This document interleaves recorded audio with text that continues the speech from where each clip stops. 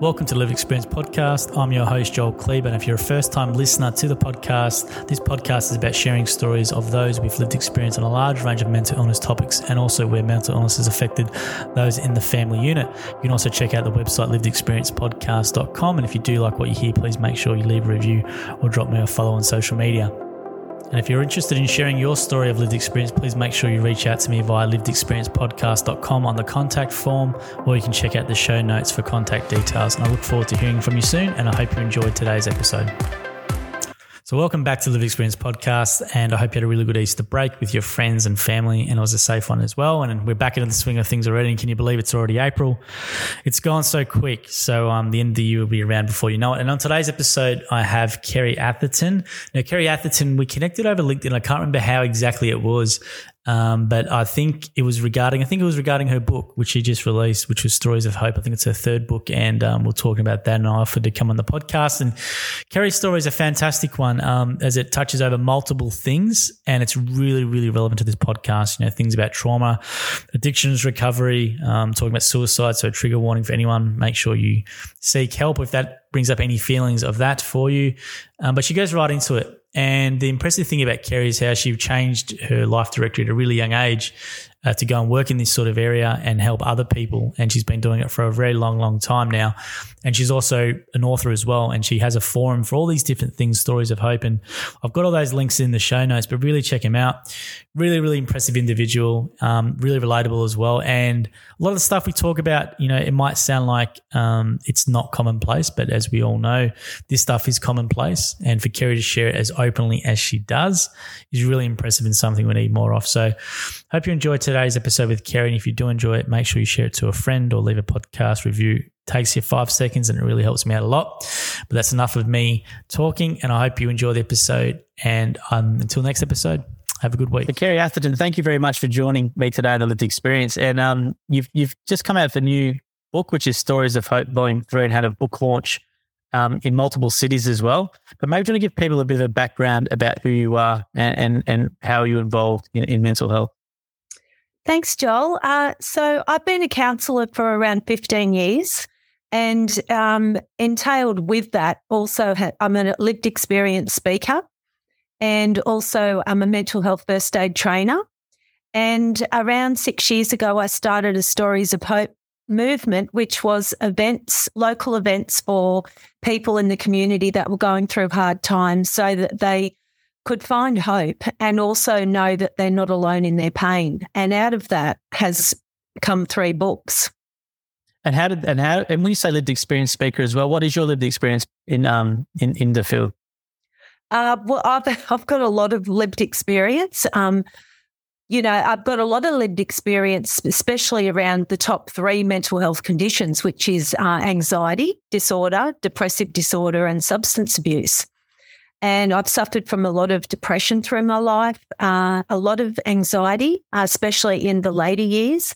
And I was a pill addict and an alcoholic. And at 18, I came to a crossroad in my life where it was really death or sobriety. And I chose sobriety, and I've been sober and clean ever since that day. How did you pull yourself out of that? Because at such an early age, like, you know, not many people, you know, might not do it till like they're 50 or something, whereas you were able to do it at 18. How are you able to be mature enough to do it, or what happened around that time? I guess I just became that desperate. I'd grown up in a home with 2 alcoholic parents, and my dad got sober before I was born because he saw both his parents die from alcoholism before in their 40s and 50s. And my mum was an alcoholic and also had bipolar. And so growing up very aware of problems in the family, at 10 I had a breakdown, and my parents took me to a psychiatrist who put me on anti-anxiety medication and antidepressants. And I guess Alcoholics Anonymous was always part of our life as a family. My dad got sober there and went there from before I was born, and my mum got sober when I was 12 years old. And they actually took me to Atherton, which is for children of alcoholics. So I was aware that there was a place for help But at the time that I was introduced to this, and also my dad took me along to some meetings when I was 15 and 16, because 3 months after I started drinking, everybody connected to my family told me I was an alcoholic. And I couldn't believe it, that at 15 I could be an alcoholic. But I went along to a couple of meetings, and I knew that the program was there, but it wasn't for me. I didn't think I was an alcoholic, and I didn't think my life was that bad. And it really took 3 years. You know, everyone has to come to a rock bottom before they'll make a change in their life. And my rock bottom came at 18 after, you know, I went through some very, very difficult situations in relation to my addiction. And I hated the person that I was. I hated the things that had happened to me. And I just didn't want to be alive anymore.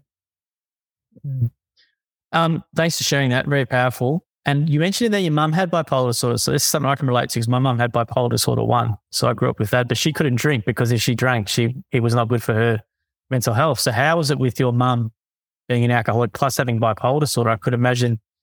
How was that? It was very explosive.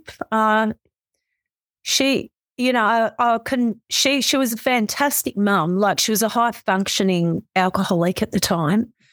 She made all our clothes. She worked. She did everything, but she would have these explosive outbursts where she'd just go nuts, you know, and smash pans for hours and scream and take off, leave the house. We didn't know where she was going, or I often thought that I wasn't going to see her again.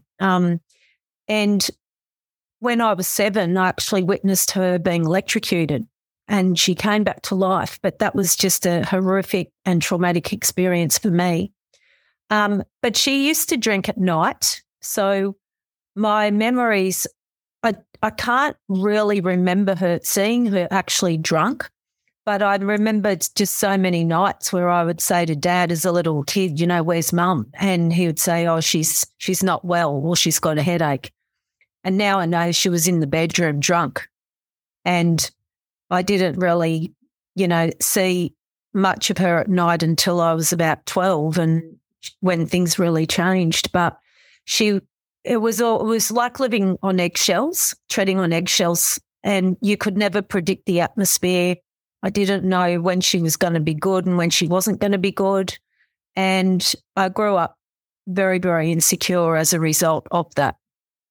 And how did you deal with it? Did you have any strategies when you were growing up? Was it something you just tried to avoid, or you knew not to go into the room maybe at these certain times, or how did you manage your own life? Well, I was pretty close, very, very close to my dad, and we were both musicians. My dad got me piano lessons at 7. So most of my early childhood, you know, my bonding was probably with my dad, and we would, you know, jam. He was a jazz saxophone player and I was a piano player, and we played music together all the time. He told me about the hard stuff in life, and I had 2 brothers. I don't know. You know, a lot of my childhood is a blur, because also being medicated at the age of 10, I really started to rely on that medication to just dumb me out and dull life out. So I started to tell my parents that I kept losing my tablets because I was taking more and more to try, and I was also being bullied at school.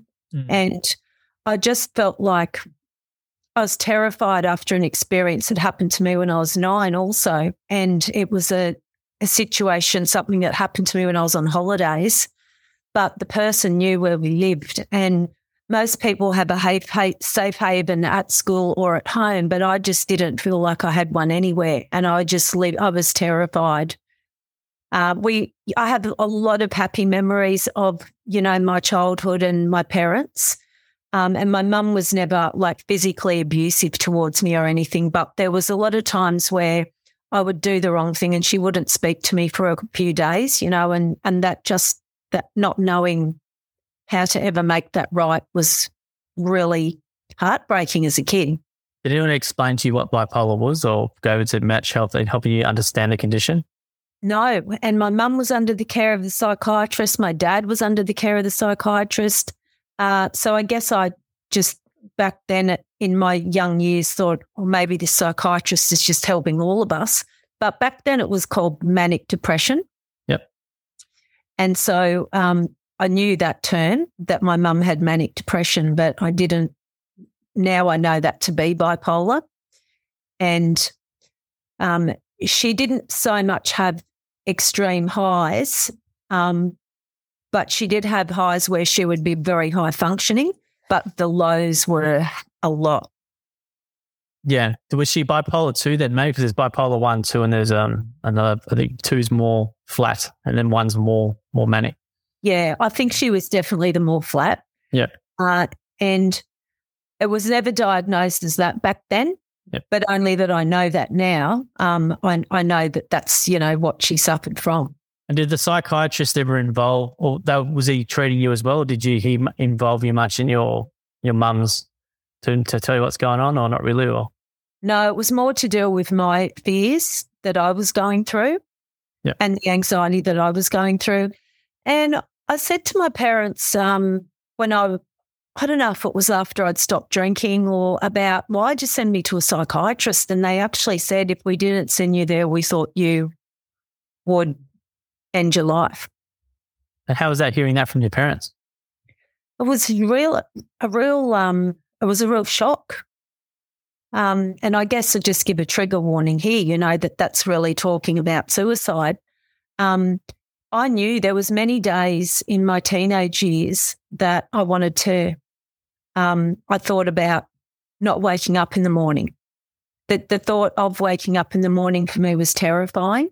And I often used to wish that I'd go to sleep and not wake up. And then when I'd wake up, I had this gut-wrenching despair about going through another day. But the psychiatrist was, as far as I knew, was helping me with my problems, but we never really actually had like family interventions. Does school know much about it to help you? Because the bullying at school thing I've heard a few times when I've done these interviews, and bullying at school seems to be a common theme, unfortunately. Did the school help you in any way, or was there nothing from their end? No, nothing there. And actually, when I reported a girl that had, one of the girls that had been bullying me, it was turned around on me, and the teacher, I was in second or third class at the time. The teacher had a nervous breakdown also, and she basically made a spectacle of me and made me stand with my hands on my head, with my back to the class many of the class times. Wow. And she caned me, and she used to call me Cat Fisher. My surname was Fisher, and the kids used to call me Fat Fisher because I had a weight problem as well. And that was another thing that was so humiliating, was standing there with my back to the class, knowing that I had a big weight problem. And from that and the treatment of other children, I developed this shocking fear of public humiliation, which led me to wear many masks. Yes, I'm really sorry to hear that. Yeah, that's pretty bad, abuse that a teacher would. Imagine someone doing that now, but I'm very sorry to hear that. But what do you think what do you think, Kerrie, would have helped you? Like, I know it's a bit different now, but back then, what do you think would have helped you? Do you think being involved with a psychiatrist more in regards to what was going on with your mum, or do you think having some sort of external mentor, or what do you think would have actually helped you, or the school actually taking the bullying seriously? What do you think would have helped you or in that situation? Gee, it's really hard to know. It's really hard to know, because I know these days now we've got school counsellors, guidance officers, chaplains. I was at a Catholic school, and as far as I knew, there was no support. I didn't know where to go for support. I'd go home and I'd tell my parents, but I'd guess that there was so much going on in our family life that it was just another thing, So I hear this often, and I actually have been a school chaplain for 6 years, and I hear this often from kids that when their parents are struggling, they actually don't want to disclose that to their parents because they feel like their parents have got enough going on and they just don't want to make things worse. So But I had a piano teacher at school, and I had weekly piano lessons, and I guess that was a little bit of that was just somebody that I felt cared for me in that time. And it sounds ridiculous, but having a piano lesson, a piano teacher made just such a massive difference in my life, because it was just one space where I felt like I was safe for an hour. Yeah, but also I agree with you. I used to do guitar a lot, and that guitar was my escape. And I think you get the self-esteem from you're progressing on piano and learning things, and you're getting positive reinforcement from the teacher. Yeah. I think that's a really powerful thing as an instrument in these sort of situations. Yeah. And in high school too, the bullying got much worse. And I even had a teacher there present in the class when the whole class was bullying me. And it took one student stood up and told all the girls off in front of everyone, but the teacher did nothing. And there was no support there either. So school was a terrifying place for me, as was getting on the bus in the morning to go to school. And I think that was where the despair set in, when I'd wake up every morning and I think, I don't know how I'm going to get through another day today. Well, the only place you can escape is your sleep. And let's say if you have nightmares or something, 24 hours. I had this conversation with a few people before, especially the bullying part. That's a really big impact on people. And, credit to you for getting through it, because some people don't. Thank you, Joel. And I want to talk to you now about, you're a trauma counsellor. Now, I think this is an important thing, because obviously you've had a lot of trauma back in your life as well. So why did you go into that field? And maybe do you want to talk about that? Because I think you're way more experienced and an expert on this than me, but I think a lot of stuff that goes on in people's life currently, let's say if it's addictions or whatever, it can be majority of it linked to traumas, right? Yeah. Do you want to talk about that and your expertise in that area? Yeah. And well, I counsel a lot of people that are battling with addictions. And obviously, because I've been in the AA program for, 40 years now, I have not met a person suffering with addictions that hasn't had trauma in their life. But the difficult thing with addictions is that it also causes trauma, yet we use it to escape from trauma. So it's a really, really vicious cycle. I've had probably suffered so many different traumas in my life. So there was the witnessing my mum being electrocuted, so witnessing the terrible event. When I was 9, I was sexually molested by a pedophile on holidays. So the sexual abuse. I've been in domestic violence situation and basically have lived my life in the freeze. So we hear of fight or flight, and then there's freeze or appease. So I've lived my life in the freeze position and also in the appeasing, so the people pleasing. That was a place of safety for me. But trauma can happen to anyone, but it's whether it's dealt with or not in a significant frame time as to whether it's going to go on and have a big effect. People can have a small T. We talk about the big T's and the small T's. And the small T traumas happen to us all every day. But for the person that doesn't deal with that or hasn't had any other trauma in their life, that can actually have a massive impact. Lots of clients that come to me now are people probably in their, mid-40s. And every single one of those people come to me and they don't know it at the time, but it's unresolved childhood trauma. And eventually that trauma, it stays in here unless it's dealt with, and it will come out. It's just a matter of how, where and when. And so I guess my encouragement to anybody that feels like they still have triggers or are still suffering from a trauma that they experienced is to get it out somehow, whether that's journaling, talking to someone, speaking about it, writing about it. Well, that's journaling, isn't it? Getting help, professional help to deal with that, because otherwise you stay trapped in the fight or flight or freeze.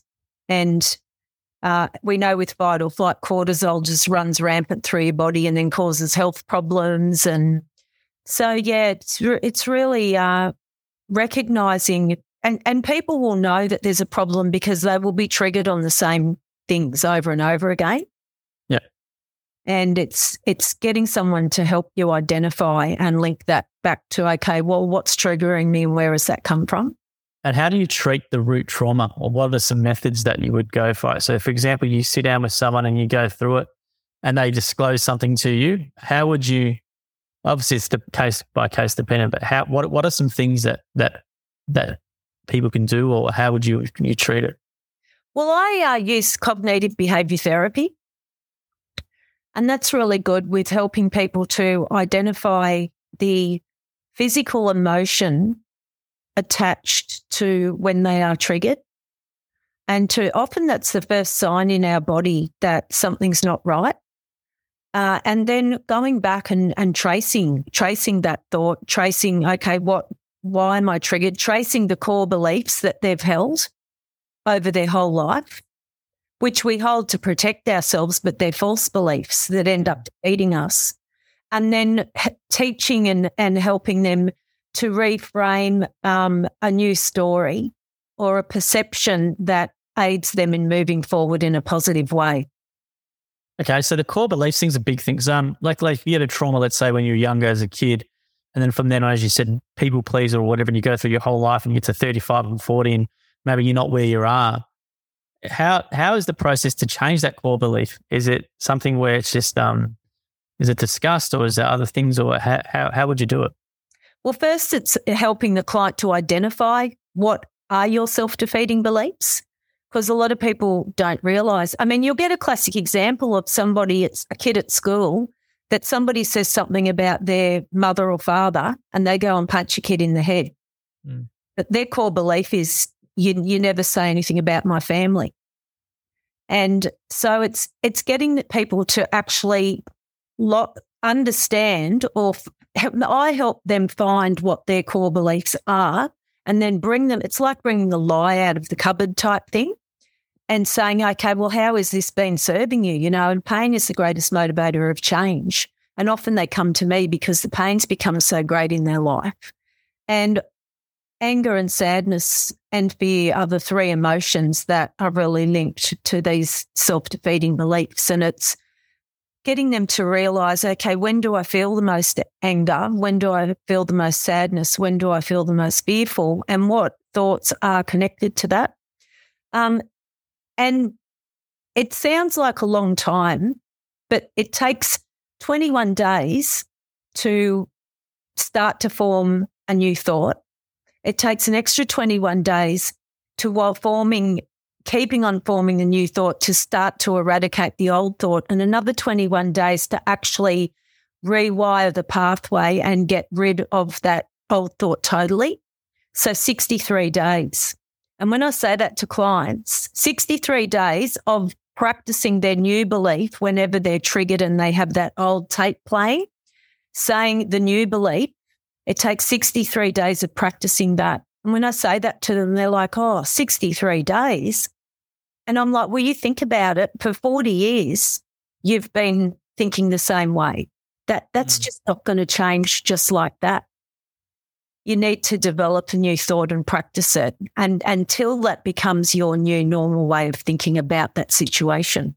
And what changes have you seen in people? How dramatic have you seen someone's life improve from coming to you to practicing what you've told them to actually where they are now? Oh, miraculous. Like I had so many great reports from clients and things that used to bother them, you know, that I guess the thing is, if the emotional response is over 5 out of 10 in a negative way, that's a level of concern. So with, you know, all my clients, I've been able to bring their emotional response when they're triggered right down to maybe a 3 out of 10. And a 3 out of 10 is something that they'll probably give it a bit of a thought of the old way, and then that's not even bothering me anymore. Mm. So a lot of freedom, you know, for parents too, that, you know, I've counselled a few men and women that have stayed in, especially women that have stayed in abusive relationships with their partners, and then their children as their children are growing up, are really trying to hold them accountable for the fact, well, why didn't you leave? And the guilt that those parents had felt around that is something that they've come to me with. And one lady, after 3 sessions, has heard the guilt just totally left because she was able to find a new perception that helped her to think about that in a different way. Mm. And do you think that basically most people's problems can be linked back to a trauma or to a childhood trauma? Is that from your experience or? Yeah. Yeah. Yeah, definitely. I mean, we all live through, millions of events in our life, and we have 80,000 thoughts a day. And trauma, as I said, if it's not dealt with, it stays in here. It stays in us. And so you often get, people that will have death in the family or something like that. Mm. And they don't feel that they can really grieve properly for some reason. Maybe it's because they have to keep up and operating. So our mind doesn't let us actually grieve properly unless we feel like we're in a secure enough state to do that. And so for that reason, you'll get people that may have a loss and then they don't deal with the grief properly. And then they have another loss and then they just collapse. Mm. And it's like vicarious trauma. They haven't dealt with the first one. So then when they have the second one, it hits them like a ton of bricks. And I know this to be true myself. Just after I moved up to the Sunshine Coast, my mum got diagnosed with cancer. And then her brother, who was her half-brother that was 6 years older than me, passed away suddenly. And a year later, my mum died. And then my cousin died in a motorbike accident 4 months after that. And in the middle of that, my daughter got married and she fell pregnant. And then my grandmother died and all my aunties and uncles. My dad was diagnosed with last stages of emphysema, had a massive car accident. My husband had a breakdown. I actually had to leave work because of workplace bullying. So all those traumas on top of each other, I felt like I was out in a king tide, just treading water, and every time I'd just try and take one stroke of the arm to get back to shore, I would be smashed with another wave and I felt like I was drowning out in the ocean. And that's what unresolved trauma does to people. And how did you deal with that? So you would have had your experience. Was that when all that stuff was happening, were you experienced in trauma counselling yourself then, or was this prior to that? Or No, well, I started having counselling myself. And okay. In the middle of all that, I was actually working as a counsellor. Okay, how was that?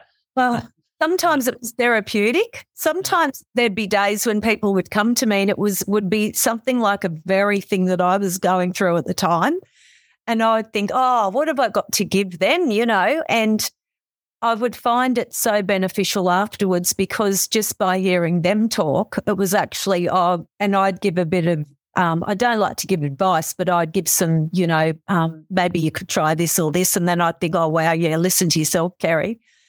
But what I did, I started reading stories of people that had come out the other side of really hard times, because what I was desperately searching for, and this is why I started Stories of Hope, I knew people my age that had lost one parent, but I didn't, and my dad passed away 6 years ago now, but I didn't know people that had lost both parents and that had gone through the significant losses and the other situations that I'd been through.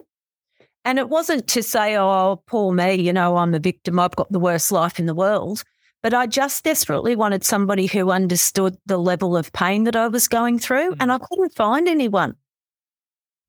And so I thought, to be able to, I was journaling, I was doing all the self-care things myself, I was seeing a counsellor, and might I add, doing this sober.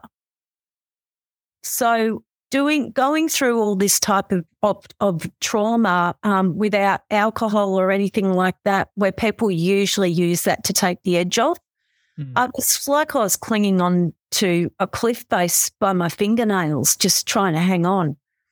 And so I started reading stories And that started to gradually build my hope up, because I would read stories of people that had been through worse than me, and I think they've come out the other side, and they found hope, and these were their strategies. And that started to build up in me the hope that I too could, if it could happen for them, it could happen for me also. So do you want to talk about the science behind it and stories of hope you just sort of talked about a bit about why you've led into it, but maybe you want to talk about why you founded that, what it's about, what it does. So when I came to this situation in my life, I hit the rock bottom of Leading, but then this was like another rock bottom after I'd lost, all the family members above me, and my husband had also been diagnosed with an illness, and he was very, very sick, and I really didn't know what the future was. And I went into a really dark tunnel. I had like a second rock bottom, and I didn't know how I was going to come out. And so one of the signs too of people that are struggling with mental health is when they check out of their regular activities. And usually that's a time, and I know that we're both mental health first aid trainers, and usually that's a time where people should check in with a person. But because I'd been the person that was there for everyone else, everyone always had this perception that I was coping really well, and I hardly had a person contact me to see if I was okay in those 6 weeks. And that was a very soul-destroying time, because I felt all alone. And I dragged myself out and went to a women's conference, and I heard 3 people get up and share their stories of coming out the other side of hard times. And it was right then I actually had my own light bulb moment where I thought, wow, I looked at everything that I'd come out of in my life, and I thought, I have so many stories of hope to offer other people. And I'm also a real connector in the community, and I knew so many people too that had been victorious over their situations as well. And I thought, if we can join together, we can create a place where people that were like me, feeling like they're in the middle of a trigger trauma tsunami, can come and they can actually find solace and find hope, and they can find connection. And so I started these monthly events for free for the community. And I had a man and a woman share their stories of coming out the other side of hard times. I used everyday people, but the one criteria really was that they had come out the other side, that they weren't still in a victim mode, and that they actually had been victorious over their situation. And that ran for 4.5 years until COVID struck. And out of that came two books. There's Volume 1, Stories of Hope Australia, and this is Volume 2. And in both of these books, I share my story of addictions in the first one and my story of overcoming grief in the second one. And I have the stories of 6 men and 6 women in each book. And then when COVID hit, we couldn't meet anymore. And the one thing that had been really pivotal in helping me move forward and move out of my pain was having a purpose. And you often hear this, it's a purpose and connection are the 2 things that are really vital for somebody who's struggling with mental health. And so I'd lost my purpose and I really hit the wall again, and I actually was thinking about drinking because I didn't know this time how I could pull myself out without my purpose, and also desperately missing my family, my son and my brothers in Sydney. And so I started to find people on through LinkedIn and Facebook that had come out the other side of hard times and that I felt were really resilient. And I started interviewing people from around the world, and I started sharing their stories, on Facebook and everything, so that other people in the world that felt really down and felt like they couldn't get through another day could be encouraged as well. And then in light of our men's mental health crisis, which was worsening through COVID, and up here on the Sunshine Coast where I live, the suicide rate was 9% above the national average. I decided to dedicate this book to the men of this world. And I have a variety of ages from the age of 20 to 80. And they're 15 men who have been through all different things, but they all have a story of hope and victory to tell. That's fantastic. Before we go back to that, I just want to talk about the griefs. 'Cause grief, I think, is something I had a guest on last week who lost his mum to suicide, which is a very traumatic thing. And the grief, I don't think we talk enough about grief in general. I think we go to a funeral, then people think you're over it 3 days later or a week later, and that's it. People don't know how to deal with it. People don't know how to process it. And it can be very long-term from my own understanding. So do you want to talk about grief strategies or some things that you found helped you? Yeah, and I firstly just want to say too, whenever I put a post up about grief, it doesn't get a lot of interaction. People are scared of that word. Yet it's something that we as humans, we face every day. When a relationship breaks down, there's grief. So people often put grief with death, but there's grief over so many different things in life, loss of a job, loss of a relationship, uncertainty about tomorrow, loss of finances. And so I think if people can start to get a greater understanding that we walk through grief every day, and when it happens, we need to find a way to deal with it, because that grief turns into trauma. So some of the things that were strategies for me personally was, I've got a faith. I spent a lot of time praying, reading uplifting books, even something like burning a candle that smelt nice. That became something that appealed to my senses, that made me feel good. Even, just drinking coffee and sitting there and really thinking about the coffee and enjoying every mouthful. Gratitude became very big for me after watching my mum in the palliative care ward for a year. That's how I learned about gratitude.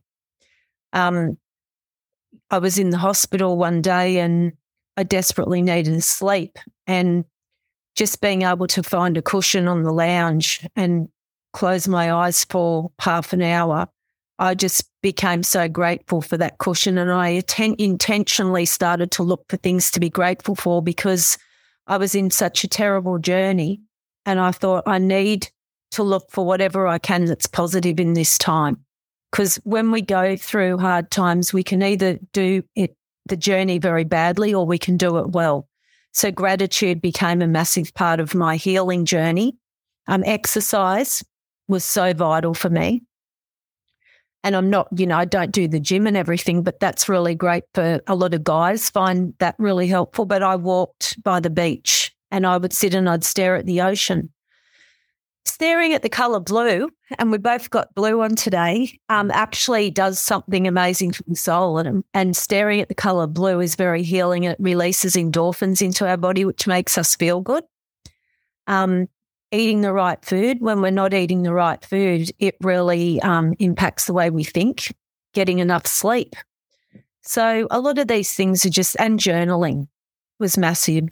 So whatever I could to get pain out, and whatever I could find that appealed to my five senses that was positive, I would do that. And I stayed away from sad music. Okay. And it's really interesting because often there's this fad at the moment, or it's moved to the 80s now, but 6 months ago, every restaurant you went to was playing 70s music. Okay. And that was the time when I had the deepest depression. And I can't listen to 70s music, and I'd literally be screaming to get out of the restaurant. So there's an example of when a trigger hits. I'd have to talk to myself and give myself a new perception. But staying away from things that you know are going to trigger you, too. Knowing your triggers and then avoiding those things if you can. That's some good advice there. And I was going to go into your Stories of Hope 3, Volume 3. What are some common things or common threads that you found out when you were doing the interviews for the book series that were, let's say, interesting to you, or things that maybe we should pay attention to more? Because you did mention the increased suicide rate up in your area. Yeah. And my second question was, do you think that's more because, I don't want to put a stereotype on people, but more macho-y sort of blokes up in that area, let's say, opposed to other areas of the country? Or why do you think that was? Yeah, there's been a lot of study up here on the Sunshine Coast, and it's been thought that there's a link to trauma and post-traumatic stress in particular through the DNA of returned soldiers. Mm-hmm. So their children have a pre-genetic disposition to post-traumatic stress, because we have had a lot of younger suicides up here, particularly of men, of boys, like men in 16 to 20 or whatever. But the common thread, I think, and my whole purpose for the book was that as a counsellor, I sit and help people mop up the pain of the past. And often people don't seek help, especially guys, until the crap has really hit the fan and until life is a real mess. And there's so many situations where I have people sitting before me that are so broken, and I think, wow, if only you'd sought help earlier, your life could be very different. Mm. And there wouldn't be as much pain to try and move past. And so I guess the common thread for me was, because in everything I do, it's all about suicide prevention. So I see myself as an interventionist, and everything that I've ever done is for early intervention and prevention. And I see this book as an early intervention tool, because what I asked the guys to do was to be raw and real, and they've really laid themselves emotionally bare on the pages. And that is to show other men that it's okay to share how you feel. Mm. And while other guys often don't reach out for a chat or anything like that, if they can read the stories of people that are expressing their emotions, they'll be able to identify with that in a non-threatening way. But a lot of these guys did things that they regretted as well. So some of the guys in the book, life happened to them. And then the others, life happened, but then they made poor decisions. One guy is Australia's most notorious bank robber. He's in the book, John Kerrie, and his girlfriend hijacked a helicopter and landed it on the roof of maximum security prison and broke it. Oh, okay. Yep. Yeah, so he's in the book. And the thing that really struck me about his story, when I read his story, I cried, because he had the saddest start to life. He was a good kid, but then he lived with a violent alcoholic father, and his mum suicided when he was 17. And then he went out on the streets because he didn't want to live with his dad. And then an older guy tried to sexually assault him, all within a 24-hour period. And so for survival, he started stealing to get money for food. Mm. And his life just went on from there. So at the age of 80, his message now is that it's not too late to give back. Mm. And I just love that, that somebody that's in the much later part of their life is still being able to find a purpose and to be able to give back and send a message to all the younger guys that there's redemption after poor choices. There's second chances. And what do you think can be done from like mental health awareness is a thing now. It's very well known, but I think it's very mental health awareness is a thing obviously now, but I think it's very surface level still. Yeah. Trying to get the bloke who will see maybe an ad or whatever it is, or see something, but to get them to take action, as you would know, is very, very hard. What things or what else could be done to try and help more people, or more men especially, take action and make a contact? Because that seems to be the hardest thing, is actually, in Melbourne, you have to go to a GP to get a referral to go to a site. And that can be very hard for people just to do it in itself. Yeah. So what do you think can be done to try and get more men to stop just looking and thinking about it and actually start taking action and doing? Well, I think awareness, I was giving a lot of thought to this because I saw, the questions came through. I think the media lets men down big time because it doesn't show all aspects of a man. It just shows, the rough and tough. I think that doesn't show enough the emotional and gentle side of a guy. And something, if any men are listening out there, their perception might be that women want the big macho men, but often a lot of women I talk to, they want the guy that is kind and in touch with their emotions. And so I think it's got to be on all of us. There needs to be more awareness out there. I mean, we have apps that guys can go to if they don't want to talk to someone, but the studies show too that the intervention or somebody checking up on a guy that was suicidal has a massive impact on them not taking that action. So connection is, sorry, my battery's about.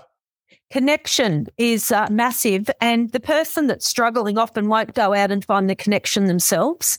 So I really think that this awareness has to be massive in community. I think more people need to do courses like the mental health first aid course, because the more of us in society that are aware of the signs, the more of us are going to reach out to the person next door, the person across the road, the person in our office where we might not have before.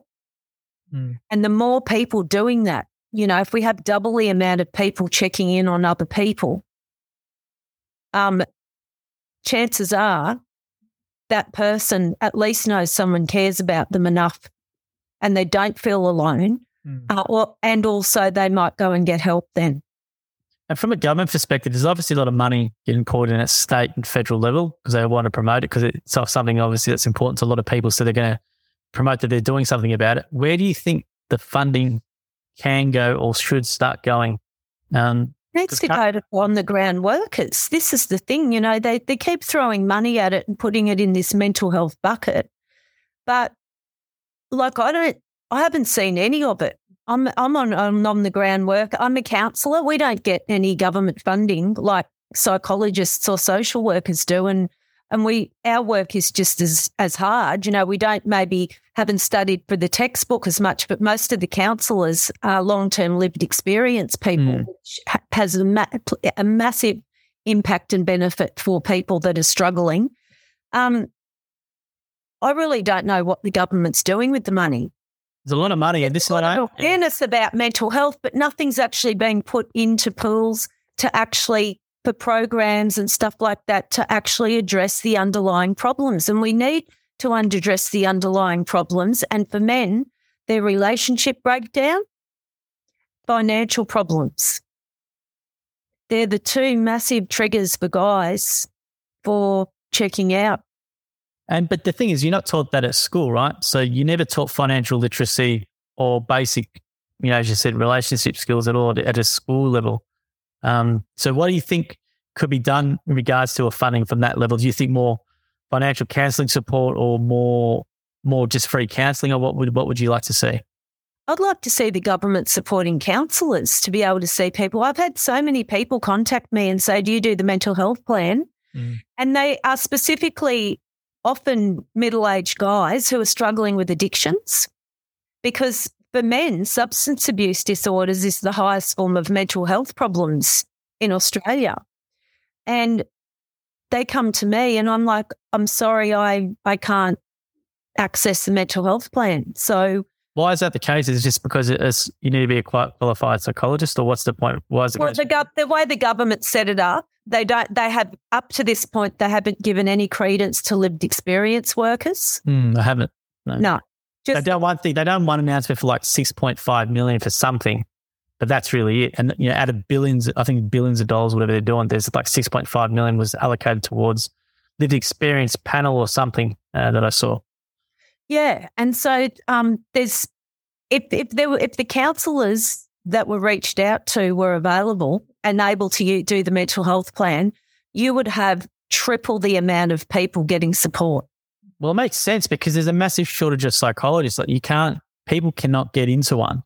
And yet then if they've got to go to a counsellor and can't get the mental health plan, they might not be financially able to afford it. So then they're stuck. And, they might rely on a hotline, which then refers them. A lot of the major hotlines just are referral services to someone who might be busy as well. So yeah, it's a bit of a problem. Well, you can get into, I actually had a guy come to me who's had a marriage breakdown and really on the edge. And he said to me, I'm glad that I've found somebody that's got some lived experience and that I wasn't just sent to some 22-year-old psychologist who knew nothing about life. That's important. Now, people can get into psychologists that have just come out of uni, but if they're really struggling with a myriad of deep psychological problems and traumas, I think the best people for them are going to be counsellors or psychologists who have actually got lived experience in life. I agree, because there's an instant respect between you two. If you don't, if they're going to see a 23-year-old, 22-year-old who doesn't know, who hasn't had any real adversity that you'd know of, there's instantly you're not going to have that same level of respect as they would for someone like yourself. Yeah. So I think, that. I think also, I can't tell you, I've actually reached out a few times to different people in my community and organisations about funding me to run a mental health first aid program for the community. Mm-hmm. Never any support. Unfortunately, a lot of the organisations don't share their funding at all. I've heard this common thing from a lady who runs Bipolar Australia when she reached out to Beyond Blue, because they refer a lot of people to her, yet they gave her no time of day. Unfortunately, it seems to be that the big organisations or brands suck up everything. Yeah. Well, it is. I know it is. So it is. It is. Yeah. Let's just say it right now. Yeah. I don't care. I'll say it a lot online. So it's all, but that's true. And they don't share the love. And then basically, I'm going to give you an example, like your intervention with suicide, right? Whereas Beyond Blue, for example, says we are suicide prevention as well. But someone who's an on-the-ground person like yourself who has people who you're helping with, you can't get any funding. It's crazy. And I think you're a better service to use you than a hotline for Beyond Blue where they're just going to refer you to someone anyway. Thank you, Joel. But I'm saying it doesn't make any sense.